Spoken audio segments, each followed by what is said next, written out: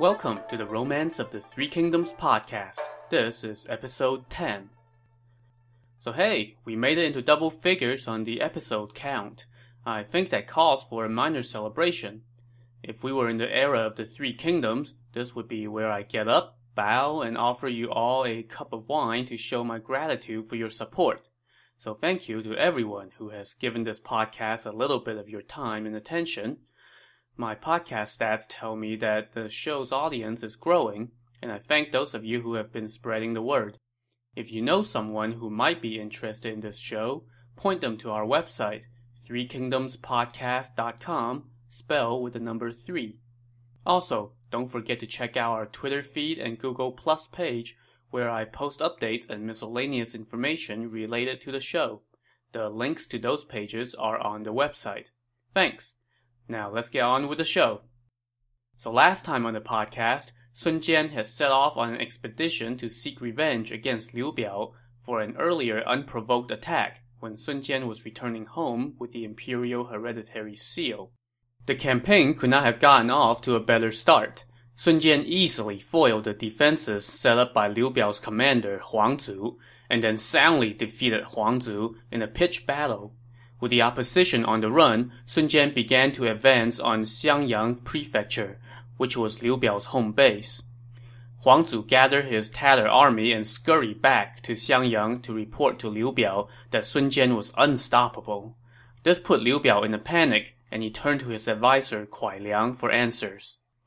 With this recent defeat, our army has lost its fighting spirit, Kuai Liang told him. Right now, our best bet is to strengthen our defenses and stall so as to blunt Sun Jian's momentum.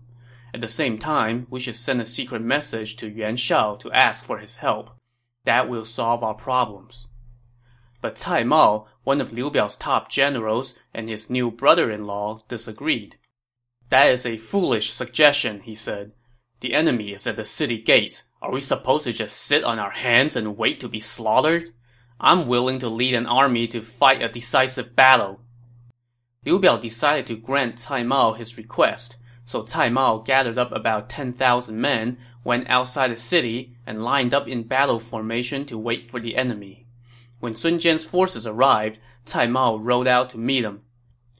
This man is Liu Biao's new brother-in-law, Sun Jian said. Who will go capture him for me? Cheng Pu immediately rode out and raised his spear to engage Cai Mao in combat. Cai Mao proved to be no match for Cheng Pu, and after just a few bouts, Cai Mao turned and ran. Sun Jian directed his forces to charge, and they killed so many enemy soldiers that the bodies of Cai Mao's men were strewn all over the field.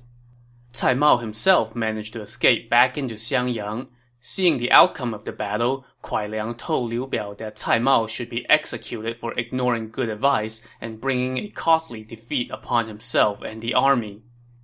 Well, considering that Liu Biao had just recently married Cai Mao's sister, it was a pretty safe bet that he wasn't going to send his brother-in-law to the chopping block. It's a decision he'll regret later on, but for now he had bigger problems to worry about, like Sun Jian's army laying siege on his city from all 4 sides. Things were looking pretty good for Sun Jian right now. Liu Biao's forces haven't been able to put up much of a fight since the expedition began, and it seemed only a matter of time before the city of Xiangyang is breached. But then one day, there came an ill omen. A strong wind suddenly sprang up, and it was so ferocious that the flagpole from which Sun Jian's banner flew was snapped in half. This is an inauspicious sign, said Han Dang, one of Sun Jian's generals. We should return home. But Sun Jian wasn't about to walk away when he is so close to total victory simply because of the questionable craftsmanship of one flagpole. I've won every battle so far, and I'm on the verge of taking Xiangyang. How can I abandon everything we've achieved just because of a gust of wind that broke a flagpole? So instead, Sun Jian pressed his attack on the city. Inside the city, Kuai Liang had seen some ominous signs himself, and he went to see Liu Biao. Last night I was studying the stars and saw that a great star was about to fall, he said. It was in the region of heaven corresponding to Sun Jian's position. My lord, you should immediately write to Yuan Shao and ask for his help. Liu Biao quickly wrote a letter, but he needed someone to fight through the sea of soldiers currently laying siege to his city in order to deliver the message. Lu Gong, one of his best warriors, immediately volunteered. Before Lu Gong set out, Kuai Liang drew up a strategy for him. Take 500 men, including a lot of good archers, and head toward Xian Mountain, Kuai Liang told him. Sun Jian will no doubt come after you. Send 100 of your men to gather lots of rocks and boulders and lie in wait on the mountain. Have another 100 hide in the woods with bows and arrows. When the enemy catches up, don't try to run away. Instead, lead them on a winding pursuit. When they fall into your trap, spring your ambush and besiege them with rocks and arrows. If you are victorious, set off a series of bombs as a signal. Then we will send out reinforcements. If Sun Jian does not come after you, then just be on your way as quickly as you can. Tonight will be a dark night, so you can leave the city at dusk. So Lu Gong went and gathered his men. At dusk, they secretly opened up the east gate and stormed out of the city. Sun Jian was in his tent at the time. When he heard the sudden cries from outside, he quickly hopped on his horse and led 30-some riders out to see what's going on. A soldier told him that a squad of men had stormed out of the city and was headed toward Xian Mountain. Sun Jian didn't even bother calling up his officers. Accompanied only by the 30-some riders, he set off in pursuit. By this time, Lu Gong had already set up his trap. Sun Jian's horse was faster than those of his entourage, so he darted out in front alone. Soon, he could see the enemy fleeing in the distance ahead, and he shouted for them to stop. Lu Gong turned around and came back to fight Sun Jian. After just one bout, though, Lu Gong turned and fled into the mountain. Sun Jian followed into the mountain, but there was no sign of Lu Gong. He was just about to head up to the side of the mountain when the clanging of a gong echoed across the slopes. This was the signal to spring the trap. At once, rocks and boulders flew down from the mountainside, while a torrent of arrows shot out from the woods. Sun Jian had nowhere to hide. He was hit by a bunch of arrows, and a rock crushed his head. Soon, he and his horse lay dead in the mountain. He was just 37 years old when he died. Having killed the enemy's leader, Lu Gong now came back down for mop-up work. He and his men jumped on the 30-some riders who followed Sun Jian and killed them all. They then set off a series of bombs to signal their victory. Within the city, Huang Zu, Kuai Yue, and Cai Mao each stormed out with an army, and their attack threw the enemy into chaos. While this was going on, Huang Gai, who was commanding the navy for the Jiangdong forces, heard the commotion and moved in with the navy to join the battle. He ran right into Huang Zu. After just a couple bouts, Huang Gai captured Huang Zu alive. Meanwhile, Cheng Pu escorted Sun Jian's oldest son, Sun Ce, out of the chaos. As they were trying to figure out which way to go, they ran into Lu Gong. Cheng Pu rode forth to take him on, and after a few bouts, he stabbed and killed Lu Gong. The two sides tangled in a huge melee before both pulling back around dawn. Liu Biao's army returned to inside the city, while Sun Ce led his army back to the banks of the river Han. It wasn't until he had arrived at the river that Sun Ce found out that his father had been ambushed and killed. What's worse, his body had been carried off into the city by Liu Biao's soldiers. Both Sun Ce and the army wept at this loss and disgrace. "How can I return home when my father's remains are in the hands of the enemy?" Sun Ce said. "Well, we captured the enemy commander Huang Zu," said Huang Gai. "We can send a messenger into the city to negotiate a truce and exchange Huang Zu for our lord's body." Hearing this suggestion, Huan Jie, an officer in the army, stepped forward and volunteered. "Liu Biao and I go way back. I am willing to be the messenger," he said. Sun Ce agreed, and Huan Jie went to see Liu Biao, who was in the mood for peace. "I've already laid your master's body in a coffin," Liu Biao said. "You can take him back as soon as you release Huang Zu. Then both sides should stop fighting and never encroach on each other's territory again." Huan Jie thanked Liu Biao and was just about to head back to camp, but Kuai Liang spoke up. No. We can't do this. I have a suggestion that can wipe out the entire army of Jiangdong. Let's first execute Huan Jie and then put this plan into action. Sun Jian is dead, and his sons are young. They are at their weakest right now. If we attack now, we can conquer Jiangdong in one fell swoop. But if we cease fighting and allow them to recuperate, they will become a thorn in our side. This is where a hero of the times would not hesitate for a moment, execute the messenger, and then start marching on Jiangdong.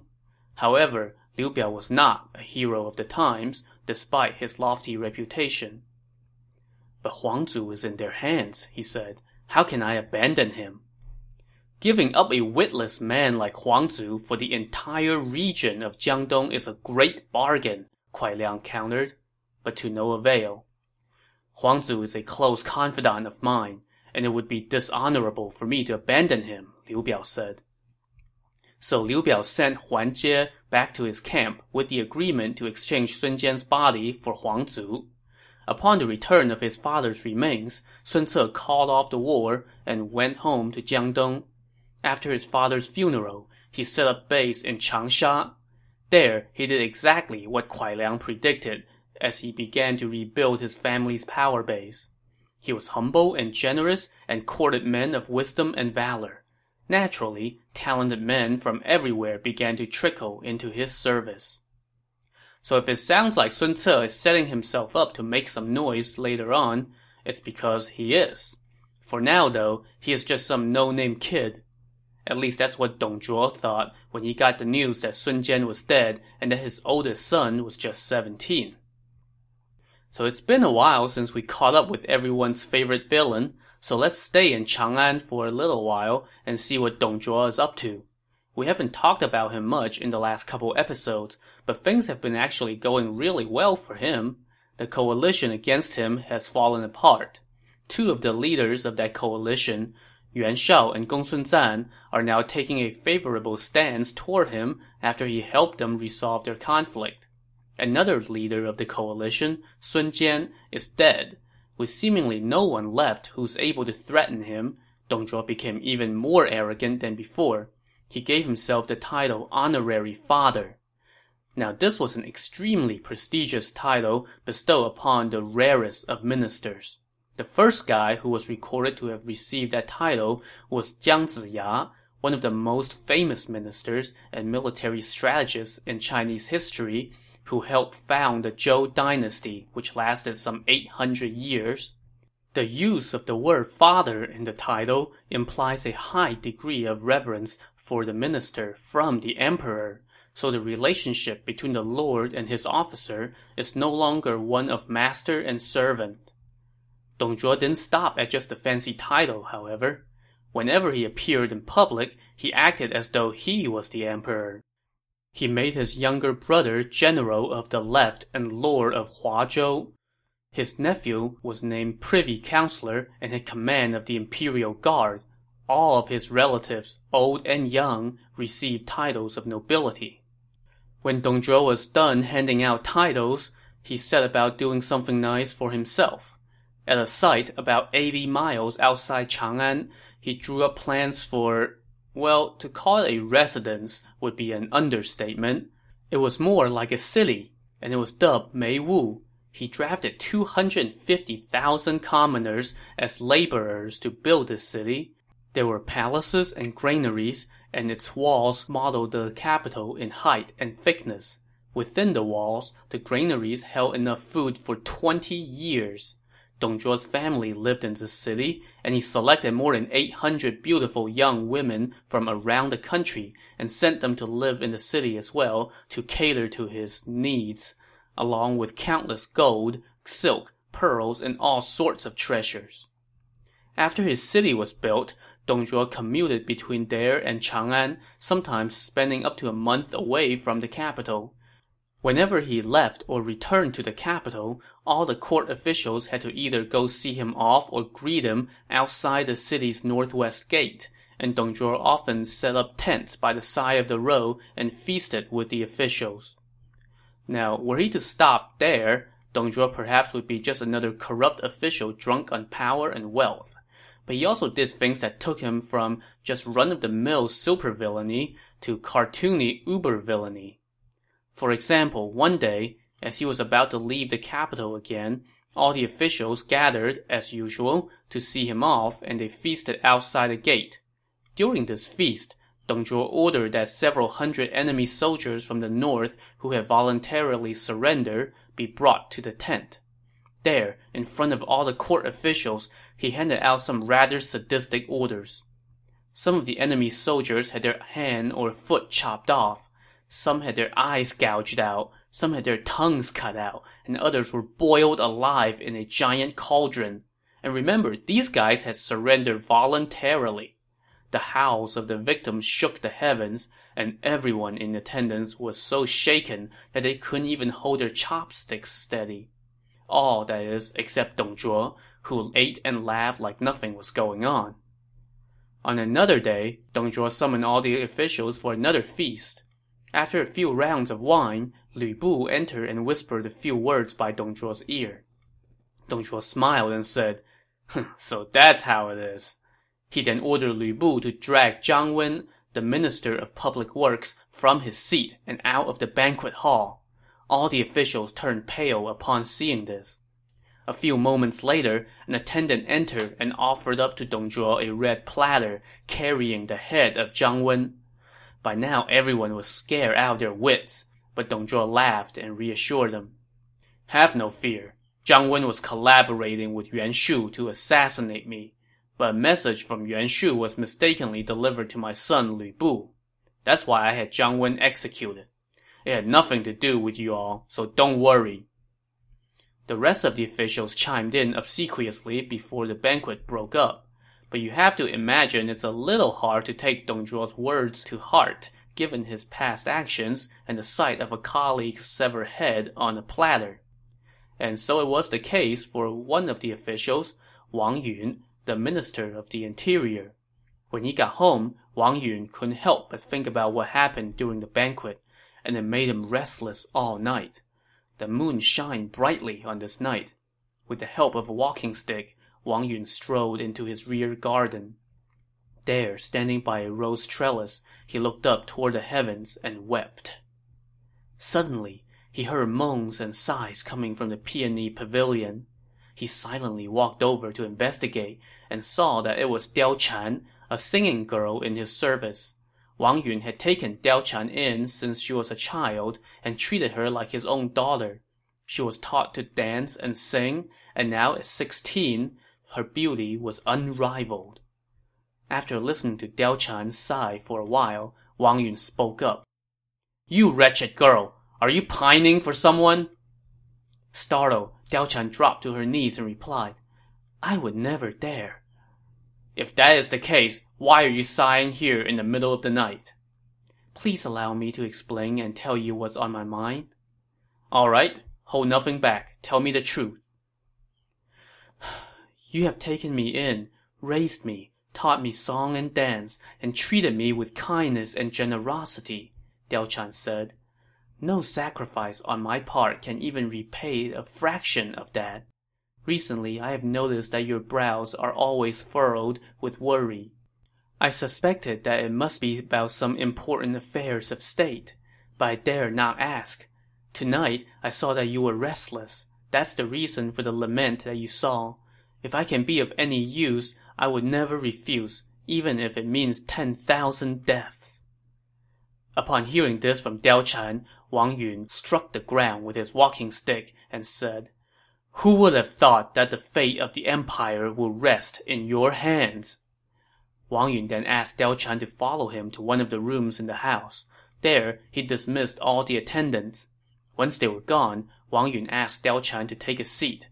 As soon as she sat down, he fell to his knees and kowtowed to her.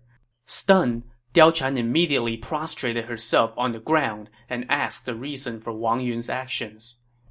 "Please, take pity upon the people of the empire," Wang Yun said, as tears flowed like springs from his eyes. "As I said just now, whatever you ask me to do, I would never back away," Diao Chan replied. "The common people are in dire straits. The emperor and his ministers are on the brink of disaster, and you are the only one who can save us," Wang Yun said. "The traitor Dong Zhuo intends to usurp the throne, and no one in the court can stop him. Dong Zhuo has an adopted son named Lu Bu, who is an extremely valiant warrior. Both of them strike me as slaves to their lust, so I want to set a double snare for them. First, I would promise your hand in marriage to Lu Bu, and then I will offer you to Dong Zhuo. Then you will be in a position to turn them against each other and get Lu Bu to kill Dong Zhuo. That would eliminate a great scourge, stabilize the dynasty, and re-establish the empire. And it would all be thanks to you. Are you willing to go through with it? I have already promised to not refuse, even if it means 10,000 deaths, Diao Chan said. Please offer me to them at once. I know how to proceed. If word of this plan leaks out, it would mean the extermination of my entire clan, Wang Yun cautioned. My lord, do not fear. If I cannot fulfill my duty, may I die by 10,000 cuts. Upon this promise from Diao Chan, Wang Yun bowed again to thank her. The next day, he set to work. First, he got a number of fine pearls that he had in his possession and hired a skilled craftsman to mount them on a golden headdress. He then sent a courier to secretly deliver this gift to Lu Bu. Lu Bu was delighted by this offering and went to Wang Yun's residence to thank him in person.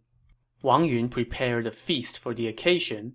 When Lu Bu arrived, Wang Yun greeted him outside the front door and welcomed him into the rear chamber, which in an ancient Chinese home is the private apartment.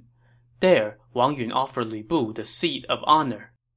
I am but a soldier in the service of the prime minister, whereas you, sir, are a high minister of the court, Lu Bu said.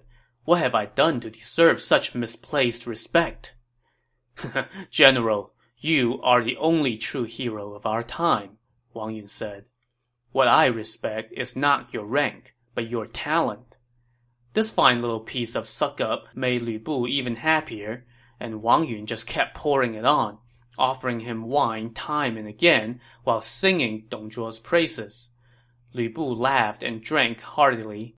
After a while, Wang Yun dismissed all the attendants except for a few maids to pour wine. After they had been drinking for a while, Wang Yun called out to his servants, Go summon my daughter.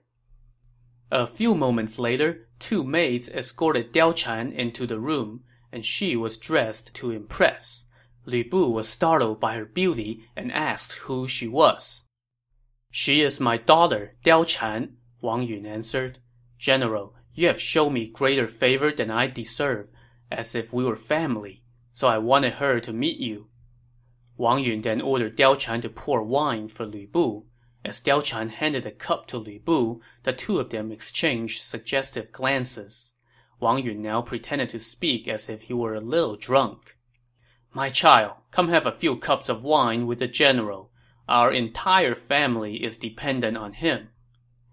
Upon this suggestion, Lu Bu offered a seat to Diao Chan, but she was going to play hard to get, and acted as though she wanted to leave, since this wasn't exactly the kind of setting for a minister's unwed teenage daughter. Wang Yun, though, played along and insisted that she stay. The general is my good friend. There is no reason you can't stay, he said. So Diao Chan also reluctantly stayed, but instead of sitting by Lu Bu, she took a seat next to Wang Yun. Lu Bu gazed at her unflinchingly. After a few more cups, Wang Yun pointed toward Diao Chan and said to Lu Bu, If you are receptive to the idea, General, I would like to offer this daughter to you as a concubine. Well, this was exactly what Lu Bu had been waiting for and hoping for. He immediately got out of his seat and bowed. If you do that, sir, I will repay you by serving you as loyally as a dog and a horse. Great. I will pick an auspicious day soon and have her delivered to your residence. Lu Bu was joyous beyond belief and fixed his gaze on Diao Chan, while she reciprocated with her own suggestive signs. The feast soon concluded, and Wang Yun said to Lu Bu, I would ask you to stay here tonight, but I'm worried that the prime minister would get suspicious. Even though he has to wait a while to hold the object of his affection, Lu Bu was still on cloud 9. He bowed 3 times to express his thanks before taking his leave. So step 1 of Wang Yun's plan has gone off without a hitch. and now he needs to get the other fish to bite. A few days later, when he saw Dong Zhuo at court and while Lu Bu wasn't around, Wang Yun kneeled in front of Dong Zhuo.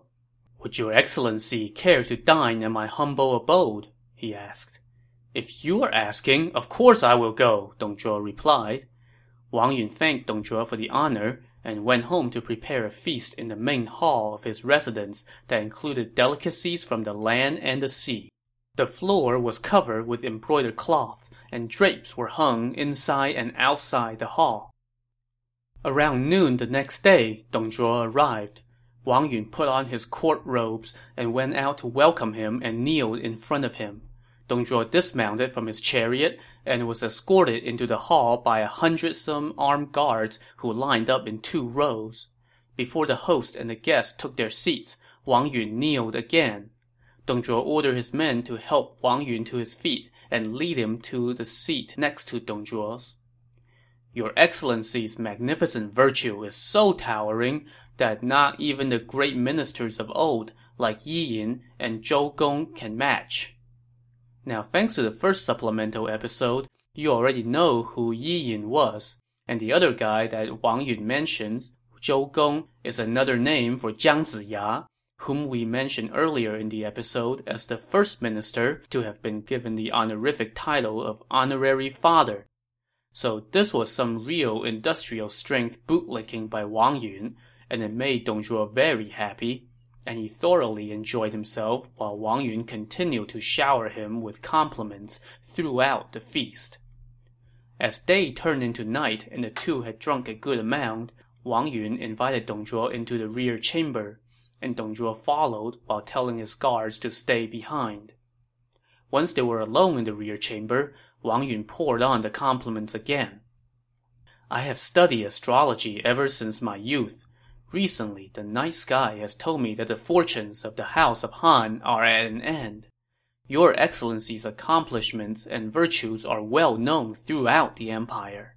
If you follow the example of the ancient sage rulers Shun and Yu, and accept the abdication of the sovereign, then you would be fulfilling the wish of heaven and the hopes of men." To make a Western analogy, Wang Yun basically just told Dong Zhuo that if he took the throne, he would be the equal of King Solomon. You could imagine that Dong Zhuo was very pleased by such a comparison, but for propriety's sake, he had to put on a show of humility. "How could I even dare to harbor such hopes?" he said, at which point I could imagine that both he and Wang Yun probably had to try really hard to keep from bursting into laughter. "Ever since ancient times, those who rule wisely have displaced those who rule poorly," Wang Yun said, "and the unvirtuous yields to the virtuous, so you would not be out of line." Dong Zhuo now dropped his guard and laughed. "If the mandate of heaven really does favor me, then you would be one of the founders of my dynasty." Wang Yun, going with the flow, bowed and thanked Dong Zhuo. He then ordered that candles be lit in the room and only kept some maids around to serve food and wine. He then offered some choice entertainment to Dong Zhuo. "The run-of-the-mill musicians are not worthy of your Excellency's ears, but I have a singing girl in my residence who might be up to the task." "That would be splendid," Dong Zhuo said. Wang Yun then ordered a curtain be lowered. Outside the curtain, accompanied by pipes and reeds, Diao Chan began to dance, and what a dance it was! Now, in the novel, there are a couple of poems describing the scene, but I'm not going to recite them here, because they're full of cultural references that would take too long to explain. Suffice it to say, it was a bewitching performance. When the dance was over, Dong Zhuo summoned Diao Chan to come closer, so Diao Chan came through the curtain and bowed deeply. Dong Zhuo couldn't help but notice her beauty and asked Wang Yun who she was. "Her name is Diao Chan. She is my singing girl," Wang Yun answered. "Oh, so she can sing too?" Wang Yun then ordered Diao Chan to pick up the sandalwood blocks, tap out a rhythm, and sing a song. It was another dazzling performance that left Dong Zhuo praising her non-stop. When the song was over, Wang Yun ordered Diao Chan to serve more wine for Dong Zhuo, who held up his cup and asked, How old are you? Your humble servant is 16, Diao Chan replied. You are truly a goddess, Dong Zhuo said. Seeing his opportunity, Wang Yun got up to close the deal. Minister, if you like this girl, I would like to offer her to you. How can I ever repay you for such a treasure? It is her good fortune to be able to serve the prime minister. Dong Zhuo thanked Wang Yun again and again.